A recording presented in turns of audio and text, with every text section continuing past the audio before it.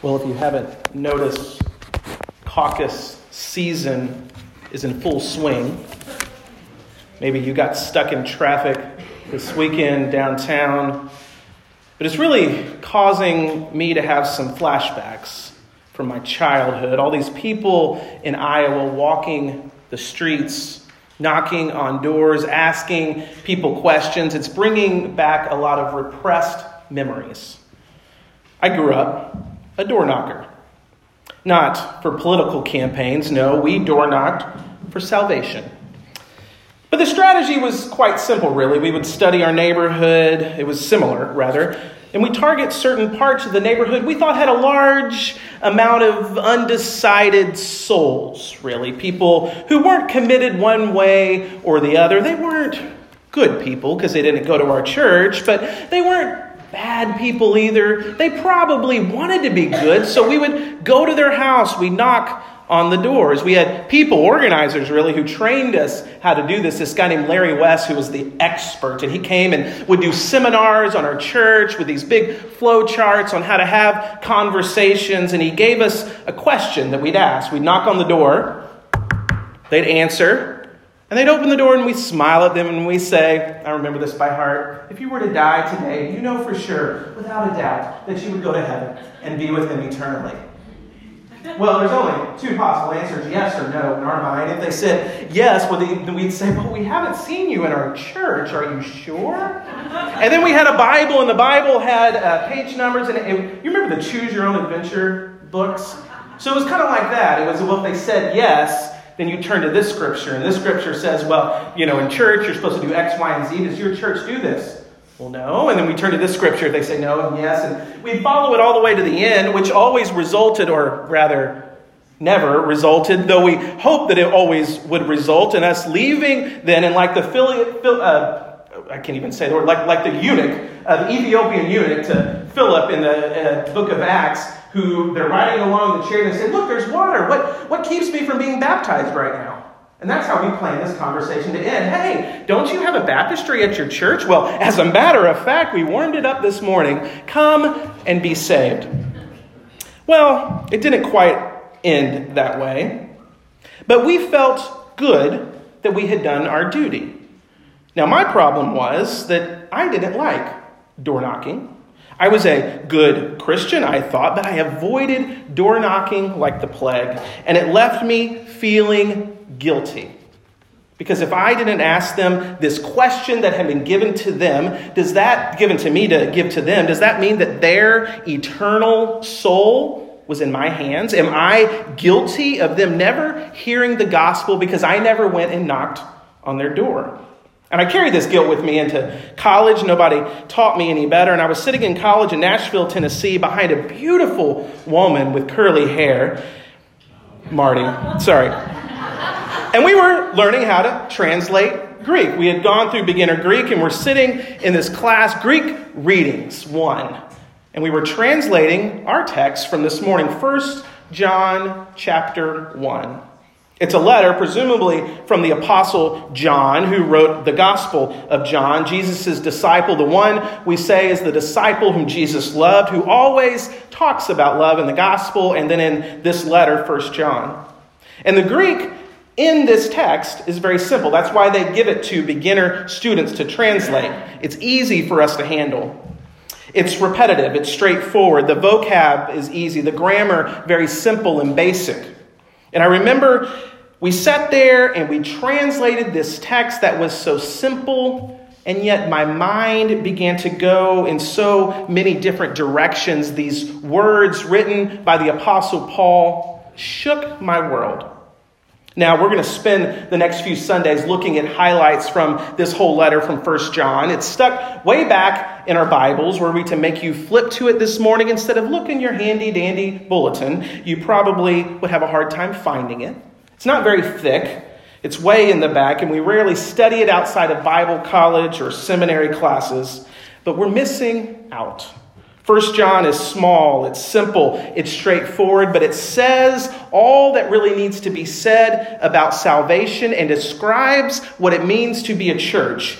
This book is deep and life-changing. Now, we're calling the series The Fellowship of God. Fellowship is a favorite word of the author of this book. It's the preferred word for the church, this fellowship, koinonia. You heard it read a moment ago. We have fellowship with God and with Christ Jesus and with one another. We're all in this fellowship together. And then the writer spends the rest of the letter really explaining what it means to be in fellowship together and in fellowship with Christ. Over the next 3 Sundays, we'll look at different characteristics of this, the ones that are on the front of your bulletin in that picture: saved, called, and sent. 3 characteristics of the church. This is also what we call around here stewardship season. Now, you may have flashbacks yourself when you hear that word stewardship. Old sermons, times in churches of the past that filled you with guilt because you're not giving enough, because you should give more. We're celebrating around here. We're not transacting in guilt at Norwalk Christian Church because God's doing things. We've got a great year. Gary shared with us, I think it was last week maybe, or 2 weeks ago, how we're ending our year in the positive and we're expanding our budget next year because we anticipate greater giving. We're adding things new and bringing back things that we haven't done in a while, able to do more ministry because of the generosity of this church. So we're not dealing with guilt when we talk about stewardship. We're celebrating. And we're looking at ways we can commit to support God's ministry through our prayers, through our gifts, and through our own calling and talents. On the welcome table outside, a fresh copy of our narrative budget. You'll see it out there as you leave today. It's called The Fellowship of God as well. What a coincidence. And in it, it talks about all that we do. The back has this nifty spreadsheet for you spreadsheet folks. And I know there's a few of you out there that lays it all out. But the first 2 pages, front and back, really tell the narrative of what we do as a church and our different areas of ministry. A nice pie chart which breaks down how our giving. A few years ago, we split up our salaries into different compartments so that we got a better sense of what we do, where we spend our money, that our personnel costs actually aren't just there to pay people, but translate into ministry. And so that tells the narrative of our church, and we'll have a vote to approve that budget into next week. Also next week, we'll vote on, as Doug mentioned earlier, our board members, these people who've stepped up to serve our church. We'll have our annual congregational meeting, talk about all that's going on, and then in 2 weeks from now, we'll have what we call Commitment Sunday. Next week, we'll give you a little card. It's a chance for you to kind of think about, well, how do I want to commit financially to the church? But also on the back, it'll be a chance for you to say, to reflect prayerfully, how do I want to commit to the ministries of this church? Maybe there's some way that I can step up so that I'm not just sitting here and watching, but I'm a part of the life of this church. And so I hope we all prayerfully consider how we can better serve this church. That's my public service announcement. Thank you. But back to my door knocking flashbacks. I know what you're thinking. Why would anyone in their right mind go walking around knocking on the doors of strangers to talk about church? That's a great question. But see, for us, we had no option.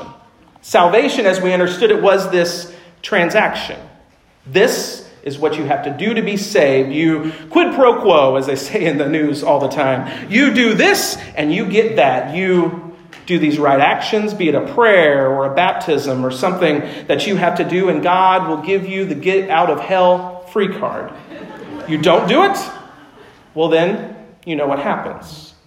And we would do it because we didn't want their souls on our hands. And I would guess that most of us here today don't really believe that, or at least not anymore.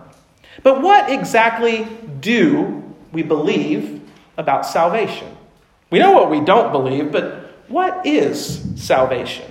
We don't like the fear, we don't like the guilt, and we're surely not going to go door knocking. So what is it? 1 John 1 is all about salvation. Yet it doesn't once mention baptism or hell. Instead, it talks about this journey, walking. This is the message we have heard from Jesus and proclaim to you, the writer says, that God is light. In God, there is no darkness at all. It's impossible for darkness to be in God. If we say that we have fellowship with God while we are walking in darkness, well, we lie and we do not do what is true. But if we walk in the light, journey in the light as God himself is in the light, we have fellowship with one another, and the blood of Jesus, his Son, cleanses us from all sin. Now, those are simple verses to translate in Greek. I can do it. It's simple. But what they say is pretty deep and life-changing. If we walk in the light as God is in the light, then we have fellowship with one another. If you're walking in the light, the blood of Jesus is always cleansing you from sin. It's about a journey. Now, we often ask, when were you saved? That's a question often asked. It assumes a date, a time, a place. In 1990, in August, on a Wednesday night, I was baptized. A date, a moment. But if we were to ask the author of 1 John, when were you saved? I imagine he'd look at us a little confused. Well, I don't know that I have been saved, really. I mean, I'm on a journey. I'm learning. I'm following Christ. I would say I'm in the light, but to say I've arrived, well, I haven't been saved, but I am being saved. When were you saved? Well, maybe not yet. Maybe there's a moment that you choose to start this journey. Maybe you were born on the journey. Your parents just drug you along, and here you are still journeying towards Christ. But whatever that moment you began, that is not the end, but merely the beginning. A journey, a lifetime journey of becoming like Christ. And even some of the ancients believe that after we die, we still don't arrive, but we spend eternity learning and growing into God's likeness. We aren't there yet. It's a journey. But guess what? You don't have to be there yet. You don't have to be perfect.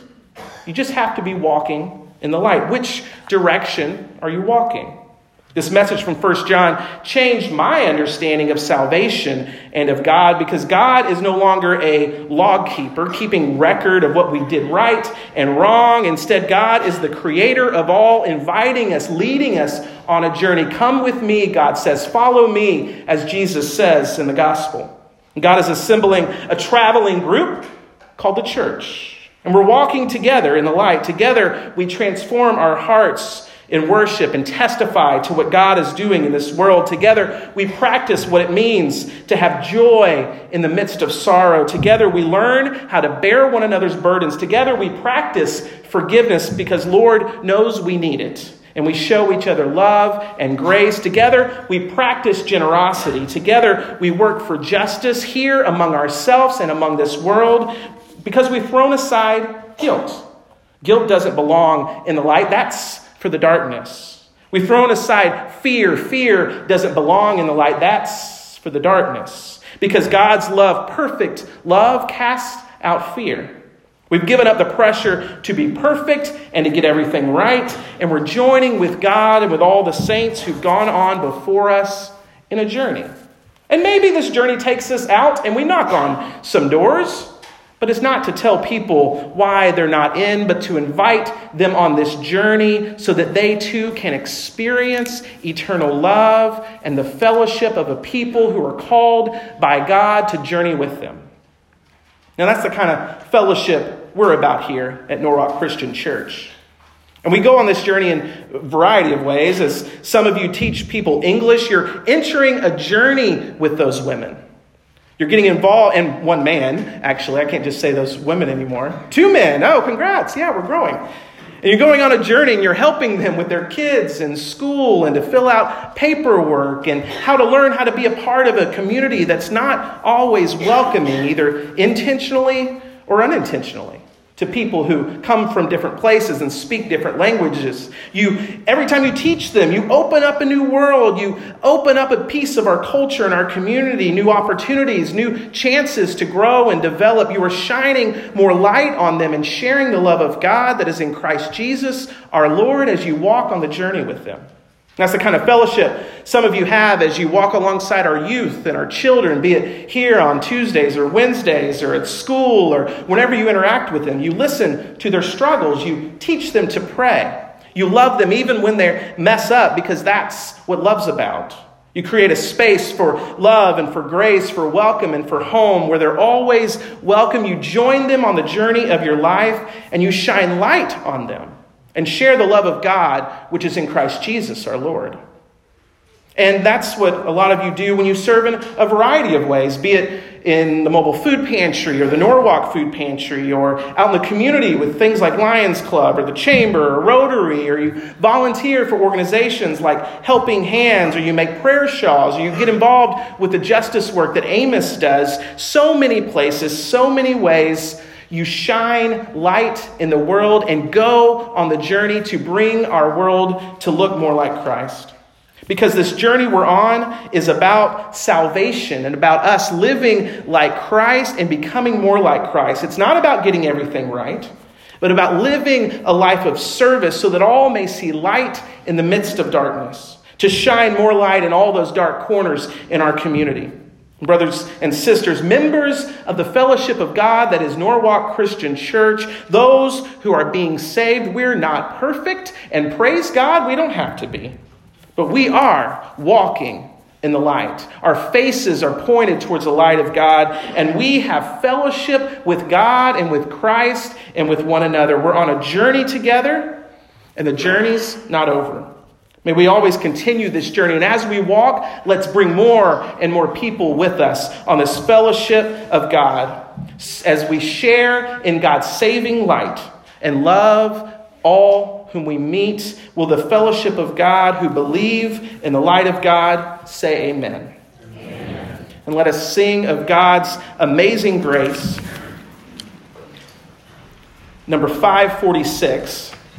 And we're going to sing verses 1, 2, and 4 as we prepare to join together in communion.